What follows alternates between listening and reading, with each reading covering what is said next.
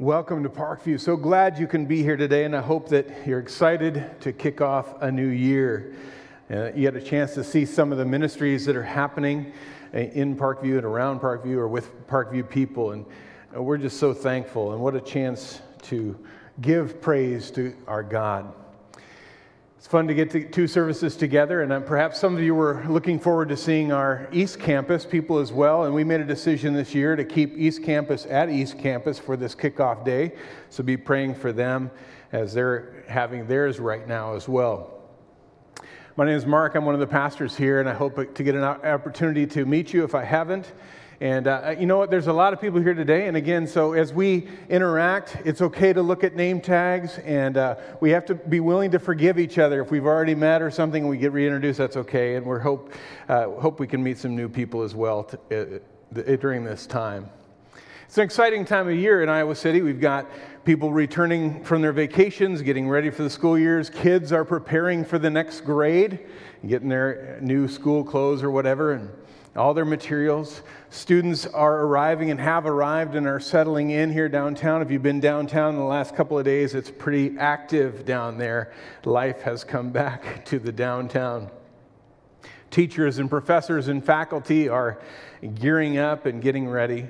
Here at Parkview, we're ready to relaunch our various ministries, and we're excited about that. Next Sunday, we will begin our new series in the Gospel of Luke. So please join us for that as we learn more about our Savior. It's certainly a season of change, and some of us like change more than others. Some are a little bit change resistant, but it happens nonetheless, doesn't it?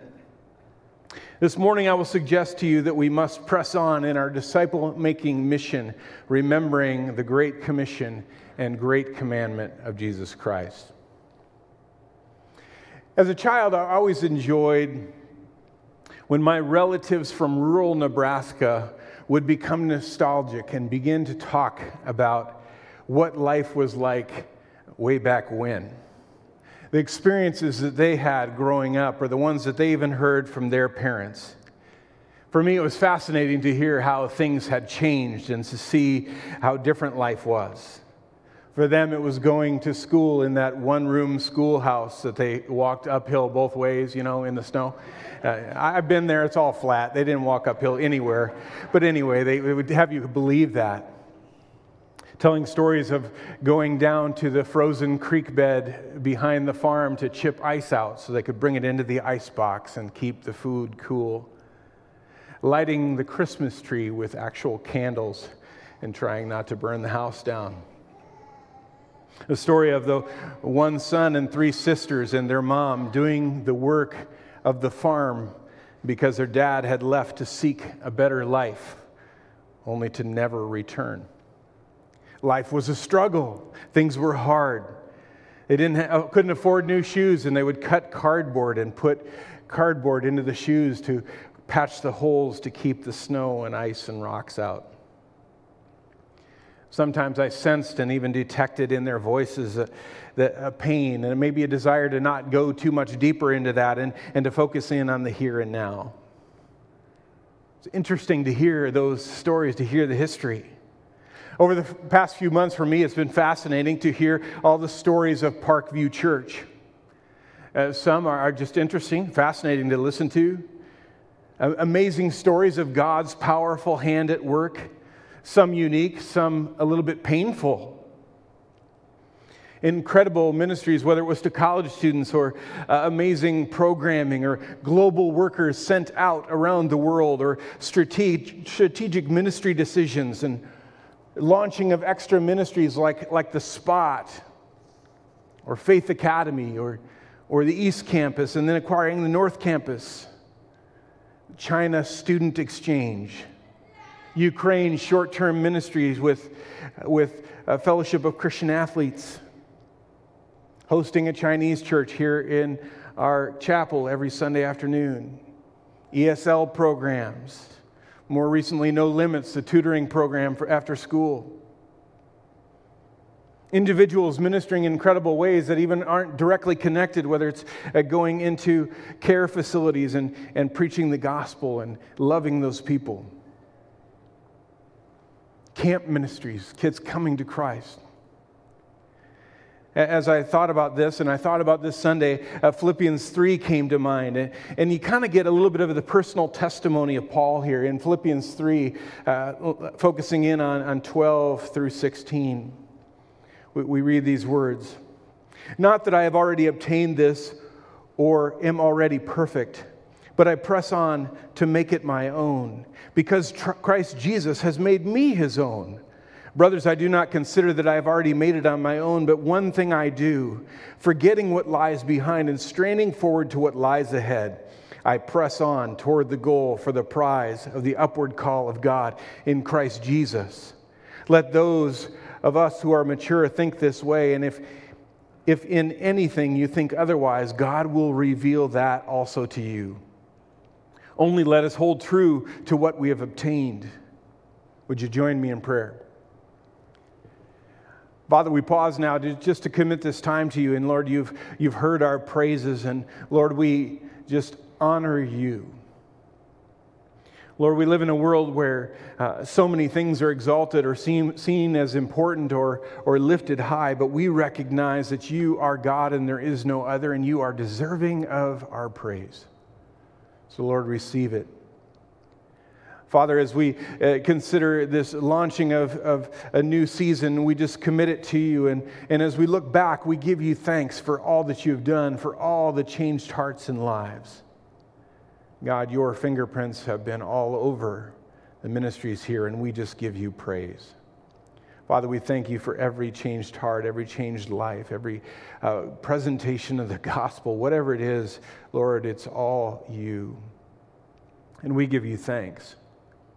Father, as we turn and look forward, we ask that you would just be in our midst, that you would be our guide, that we would be sensitive to your leading. And Father, that you would help us move forward in making of disciples and honoring you in that way. Father, we pray for our East Campus, and we ask your blessing upon their service right now as well. Lord, would you be in their midst and move mightily. In the name of Christ we pray. Amen.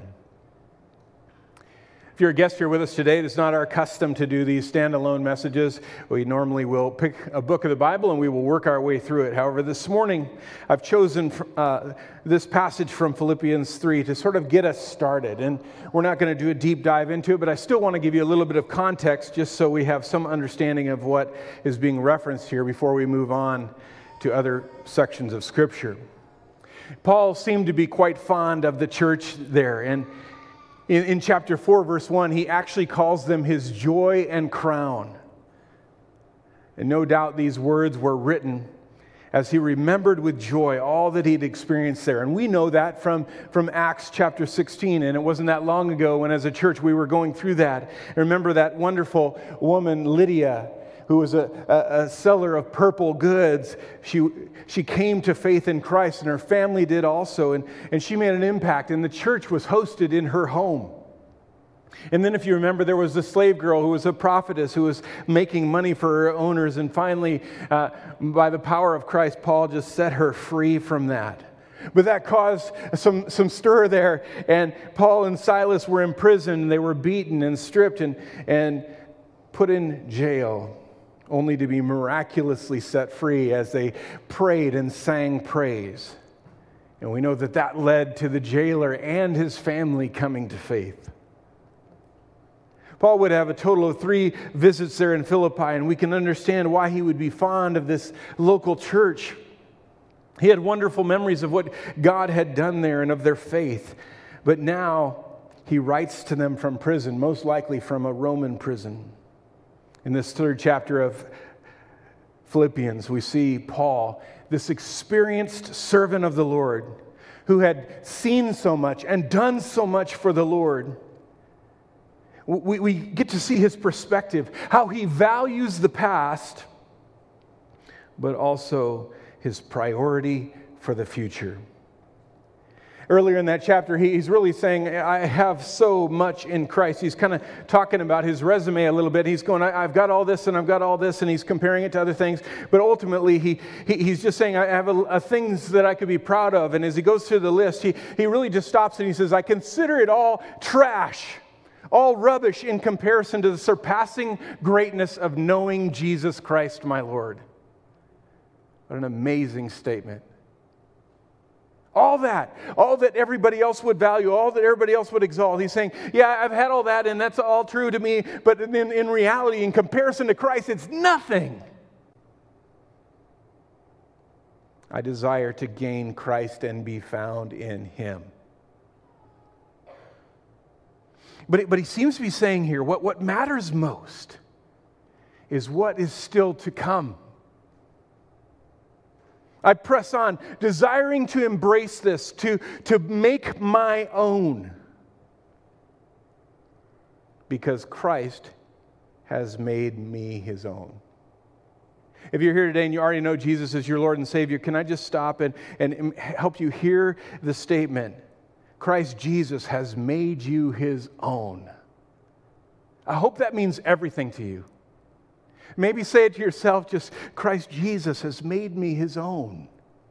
Let that encourage you and that wonderful truth just lift you up, because I believe it's what was driving Paul.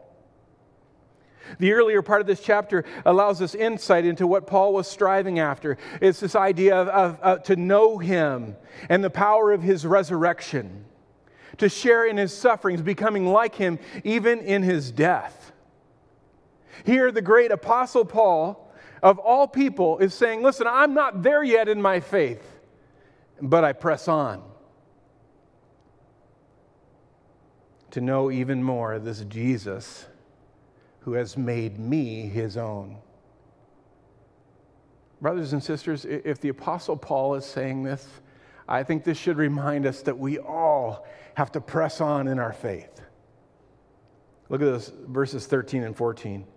Brothers, I do not consider that I have made it my own, but one thing I do, forgetting what lies behind and straining forward to what lies ahead, I press on toward the goal for the prize of the upward call of God in Christ Jesus. One thing I do, he says. How's that for perspective? How's that for focus? It would seem that he's expressing, this is my greatest priority, and it's really this one thing, but it's in two parts, isn't it? Forgetting what lies behind and straining forward, pressing on to what lies ahead. We get the picture of a runner who's leaning forward to maximize his or her speed, right? Leaning into the run. And Paul's writing here is a bit unique in some respects, because why is he writing to them what's a priority for him? He's writing to the church. He's saying, I press on. I strain forward. And why is he doing that? I think he answers it later when he says, brothers, join in imitating me and keep your eyes on those who walk according to the example you have in us. In other words, he's saying, if you're following me or if you look up to me, I want you to know that all the stuff that's behind is behind. And now I'm straining forward. I'm pressing on to what lies ahead. That I may grow in my understanding of God, that I might be even deeper into Jesus. He's telling them what he prioritizes because they also need to follow that example. No matter what is behind us, we must look forward and press on. As Pastor Thomas stated earlier, Parkview Church, we exist to glorify God through the whole church, forming whole disciples of Jesus Christ for the good of all people. That's our mission, and it's important to understand that we define a whole disciple as a forgiven child of God who is taking the next steps to learn Jesus, to love Jesus, and to live Jesus. I want you to understand sort of a progression that is within that. There's this idea of learning Jesus. There's this head knowledge part of this, and that helps us to love Jesus. It's going to the heart. And as we love Jesus, it must move to the hands. We must live it out. And ironically, it works the other way too. As we live it, we grow, and it helps us increase in our knowledge. But it's this understanding that our faith is not to be static. A disciple is one who is taking that next step, who's pressing on, leaning into what is ahead. for us as a church to press on toward the goal and to achieve our mission, I want to tell you, I believe we must keep in mind the great commandment and great commission we have received from Jesus Christ. In Matthew 22, the Pharisees and Sadducees were trying to find fault with Jesus, remember? So one of them, an expert in the law, presents Jesus with a question. Look with me at verse 36 of Matthew 22. "Teacher, which is the greatest commandment in the law?" he said to them. "You shall love the Lord your God with all your heart and with all your soul, with all your mind. This is the great and first commandment. And the second is like it. You shall love your neighbor as yourself." Jesus answered simply, referencing the Shema from Deuteronomy 6. And it's this idea of love God with every fiber of your being. That's what's important. If Jesus is telling you what to do, he's saying, love God with all of you. He says, and by the way, also love your neighbor as yourself. We believe that we grow in our knowledge of Christ and of the Word and of God by working together and being together. And part of that is this idea of how we treat our neighbors. To do this well, we want to emphasize ministry both to family and to friends. And by family, we mean not only to the family unit, but that's important, and that includes the ministries that we have, coming together to learn to love God together. It's why we have the ministries we do, the nursery and the various classes for children, Awana, youth ministry, counseling needs, adult classes. We want it to be comprehensive. We want to add that to our second service as well. And we want families that can connect with other families through community groups and grow together. We want to have our older people who have experienced more of life mentoring the younger families who are going, how do I do this? How do I raise these kids?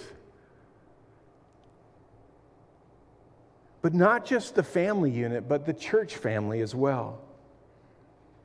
As a pastor, I love hearing people say that Parkview Church is my family. I love it because it's so biblical. It's their family. Just 4 weeks ago, a young father approached me and he said, "I'm sad to say it's our last Sunday here. My 1-year program has just ended. And my wife and I and our kids will be moving. But this year here has blessed us so much. We wish we could take Parkview Church with us. This is our family." That's what we want to hear. Just a couple weeks ago, we received an email, our staff did, just thanking us, another family moving away, and how much Parkview Church had meant to them. And thank you for investing in our kids and blessing us as a family. It's a church family. We do it together. What a wonderful picture. A family of brothers and sisters in Christ. If you're with us for the first time today, it is our desire that you feel welcomed, and we would love the opportunity to become family to you. Please allow us that. Even if it's only for a season, let us be a blessing to you. Why? I'm going to take you more words of Jesus. John 13, verse 34. "A new commandment I give to you, that you love one another, just as I have loved you. You also are to love one another. By this, all people will know that you are my disciples if you have love for one another." Jesus is saying that people will be able to identify you as his disciples by watching and observing how you interact with each other, with other believers. Your interaction within a church community and a community of faith, how you treat one another, is an identification of you as a disciple of Jesus Christ. The words of Jesus. So it matters. It matters that somebody moving away would say, "This is painful. It's like leaving family."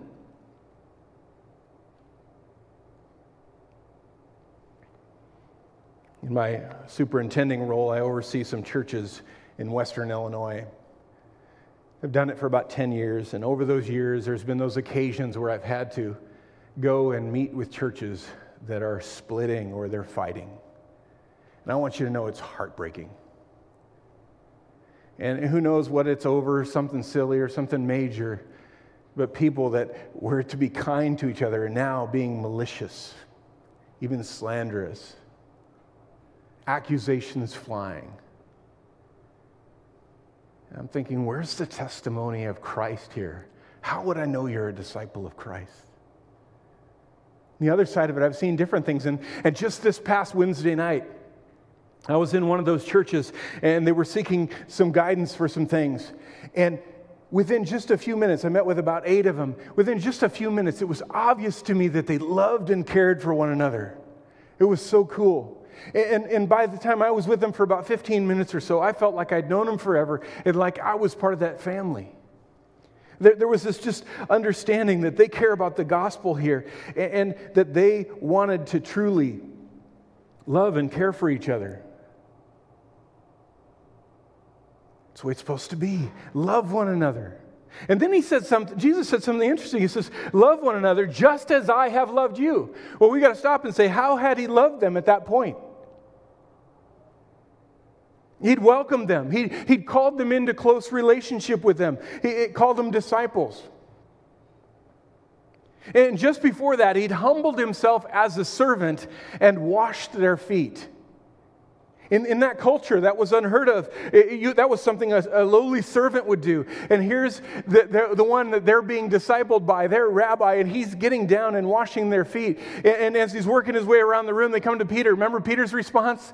He's like, Lord, no way are you going to do that for me. And he says to Peter, if I don't do this, you don't have any part in me. And then Peter says, well, wash all of me then. And Jesus is like, don't get carried away. But he was modeling humble service, humility. That's how he had loved them. But then I want you to think of how he would show his love for them.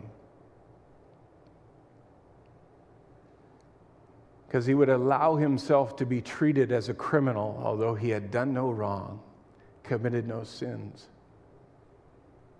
He would allow himself to be mocked and stripped and beaten and nailed to a tree.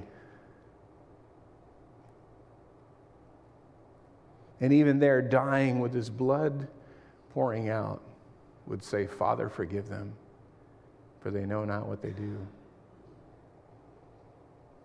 He had said, greater love has none than this, than one would lay down his life for his friends.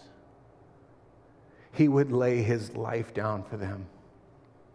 And we know that the greater purpose, that death and that resurrection brought new life to sinners, didn't it? It purchased our redemption by faith. That's what he would do for them. So it's a huge ask when he's saying to love each other as I have loved you. It's wholehearted, it's humble, it's sacrificial love for one another. And when a local church gets this, it's incredible. And some of you here have told me stories already. You've been here long enough and you've experienced it. You've experienced those times when your church family is there for you in these joyous moments and you celebrate together. And it's a victory for everybody. And you also have shared those moments where somebody's going through the worst of times and you go there and you weep together because you are brothers and sisters in Christ and you love each other so dearly that to see someone else in pain brings you pain because they are your brother, they are your sister in Christ. And I suggest to you it's a beautiful, beautiful thing. It's what the church is to be. My brother and his wife just left the Moffitt Cancer Center in Tampa, Florida, to return to their home in North Carolina. As they arrived home, they were overwhelmed by just being able to be home.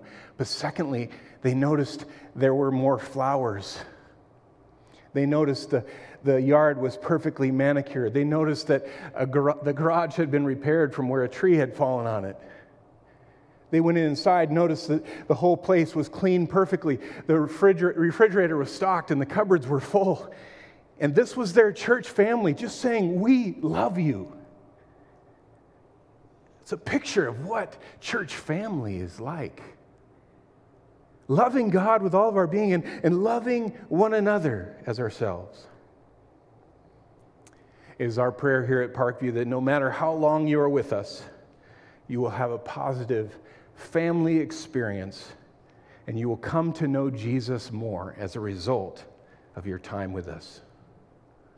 So Parkview, we press on, we strain forward, fulfilling that great commandment to know God, to love Him with every fiber of our being, and to love our neighbor as ourselves, so that the watching world will notice, which brings us to our commission.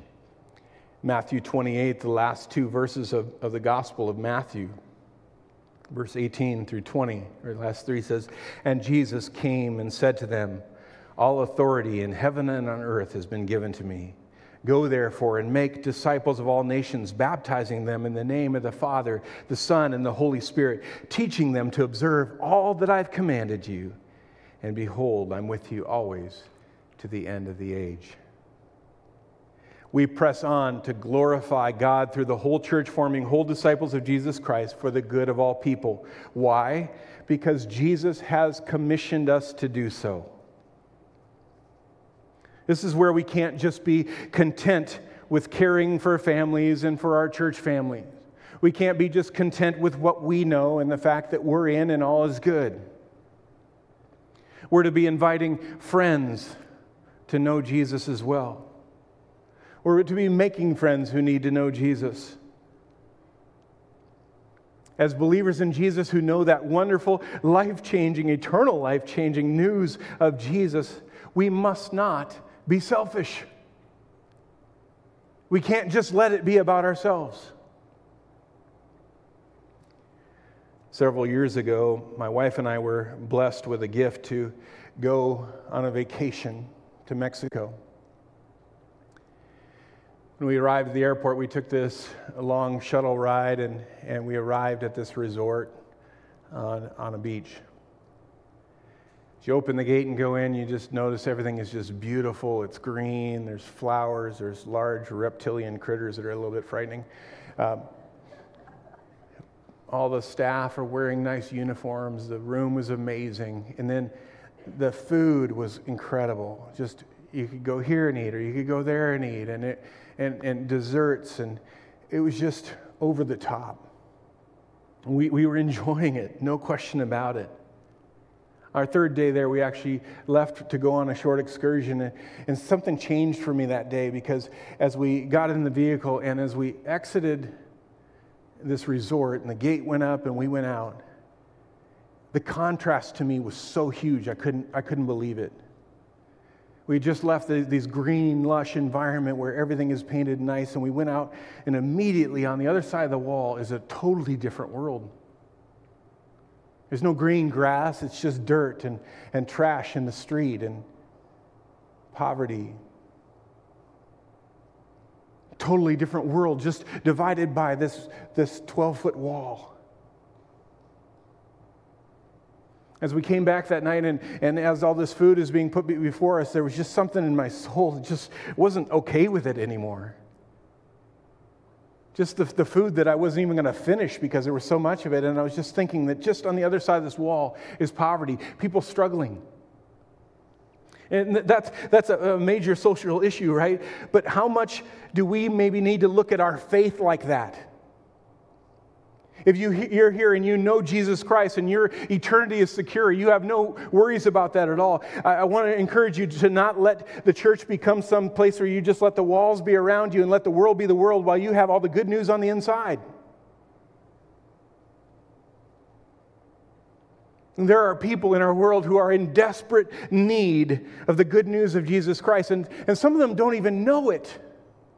They don't realize how impoverished of truth they are. And yet we have more truth than we can handle.